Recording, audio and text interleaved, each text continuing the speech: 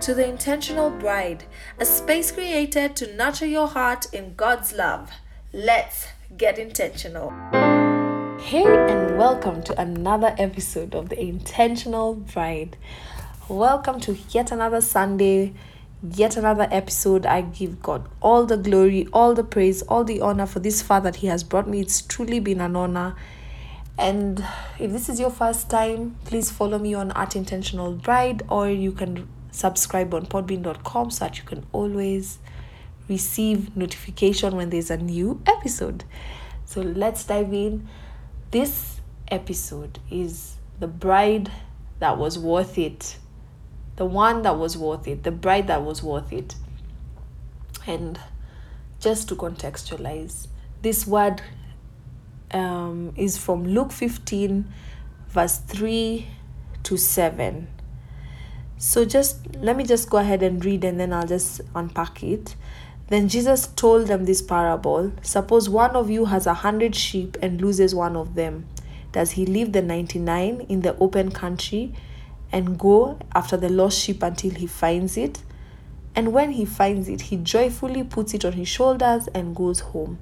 And then he calls his friends and neighbors, and together they say, "Rejoice with me, I have found my lost sheep." I tell you that in the same way, there will be more rejoicing in heaven over one sinner who repents than over 99 righteous persons who do not need to repent. The parable of the lost sheep. The Intentional Bride's premise is on loving on God, being intentional in your faith, pursuing after this relationship with God,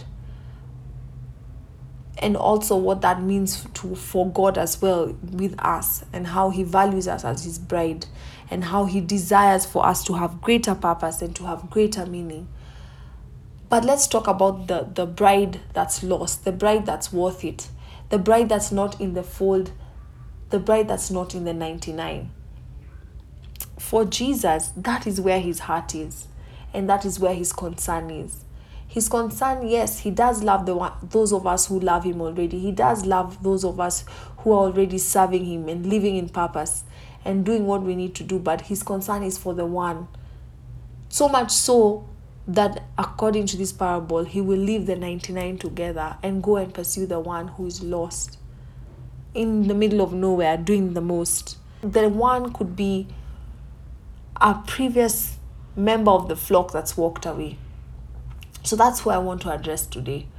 You've been a Christian your whole life, or you've been in salvation, but it's just started to feel like a burden. It started to feel like there's no absolute reason for you to keep going because it's not getting better. There's no need to pray, or there's no need to be good. Or even maybe so that life has come at you a certain type of way, temptations have come and you're falling, and it's just easier to be bad. It's easier, you like the high, you like the rush that comes with not doing things the way they should be done. It's easier, you fit in, nobody's rejecting you. Suddenly you have conversation that makes sense. You fit in the crowd and you can talk about the things that excite the people of the world. You no longer feel alienated, and so you're starting to pull away from the 100, the flock of 100, and you're starting to walk away. And God has started to notice. And He's speaking to you, and He's calling after your heart, and He's like, come back, my child. It's never that serious. I got you. But you're like, oh God, I enjoy the peace. I enjoy the joy. I enjoy everything that I enjoy when I'm with you. But it just seems more exciting on this other side. It feels more fulfilling. It feels like I can be myself. I can decompress. I can be wild. I can be ratchet. I can be different. And nobody is judging me. If anything, it's embraced. It's living your true self, living your true and authentic life. But God is coming for you. He's coming after you. What matters to God is that every soul is saved. What matters to Jesus is that every single member of His flock understands that He is concerned with each and every one of their flaws and their weaknesses. He's concerned with each and every one of their hiccups. He's concerned with each and every one of their challenges. He sees so much so that even when one of us begins to fall back, we're just not keeping up with the speed of the rest, we are fatigued, We've done good for so long, we have had it. The world is exhausting. It's a place that's become quite discouraging to be, so you're just like, you know what, literally, I've been through the most. Why would I even continue to consider this God who has made me wait till I'm 45? I haven't gotten a husband. I've waited for my baby. He or she hasn't come.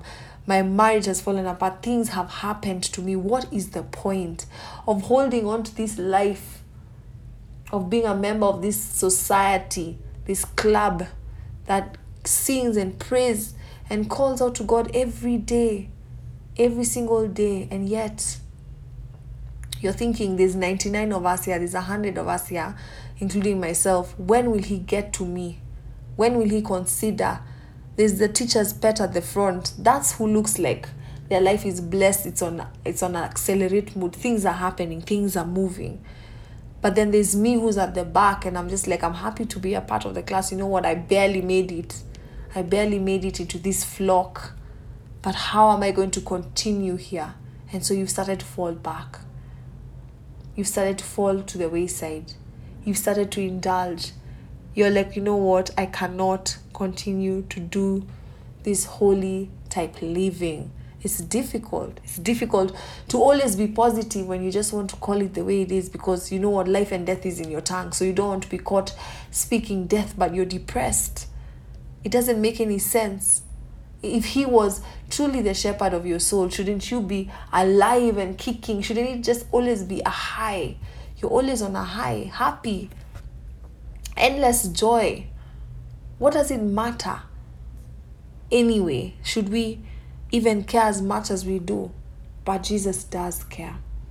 And according to Luke 15, this parable is so important because it's also been repeated in Matthew as well. In Matthew 18, 12 to 14, same story. Same story. And what got me is, I tell you that in the same way, verse 7, that there'll be more rejoicing in heaven over one sinner who repents than over 99 righteous persons who do not need to repent. The one who was worth it, the bride that was worth it, matters. She matters. To Jesus, you matter. And I just want to, slide into the shoes of the one that's getting away, but is worth it, and God is pursuing you. There's nothing, honestly, I want to speak to this person. There's nothing you can do that can put God off you. There's nothing that you can possibly say. There's nothing you can possibly engage. There's no stand that you can take that can put God's presence against you or turn his heart away from you. I don't care what people have said. I don't care what the church has said. I don't know what they've said towards you, but there's nothing that you could possibly do that can put you or put a barrier or put a gap where God looks at you and he's like, that is irredeemable. You are absolutely redeemable. You are absolutely redeemable. And when he comes and he sees you and he goes in after you, he will take you and turn it all around, and it'll be as if it didn't matter, and he'll pull you back to his heart. He'll pull you back to his space. I know the feeling of I don't deserve it. I've done too much. Nobody knows I've done too much. I've messed up. God, you see, you were there yesterday. You were there when I destroyed the very moral fabric of my being. You were there. And you're telling me that you can take me back. You're telling me that you have time for what I have to offer. He absolutely has time for what you have to offer. He's pursuing you. He's calling out your name. He's stating the things that he loves about you. He's calling you back into his being and saying that come with those scars, come with those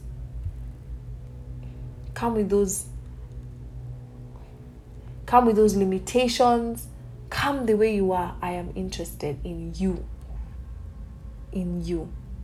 And Lord, if I could just speak on behalf of the one who's losing their way. Father, we are exhausted. We are tired. It almost feels like there's no point to keep going. The world is messed up. Our personal situations are messed up. It's getting to the place where prayer doesn't feel like a realistic solution at this point. It's just bad. It's just bad.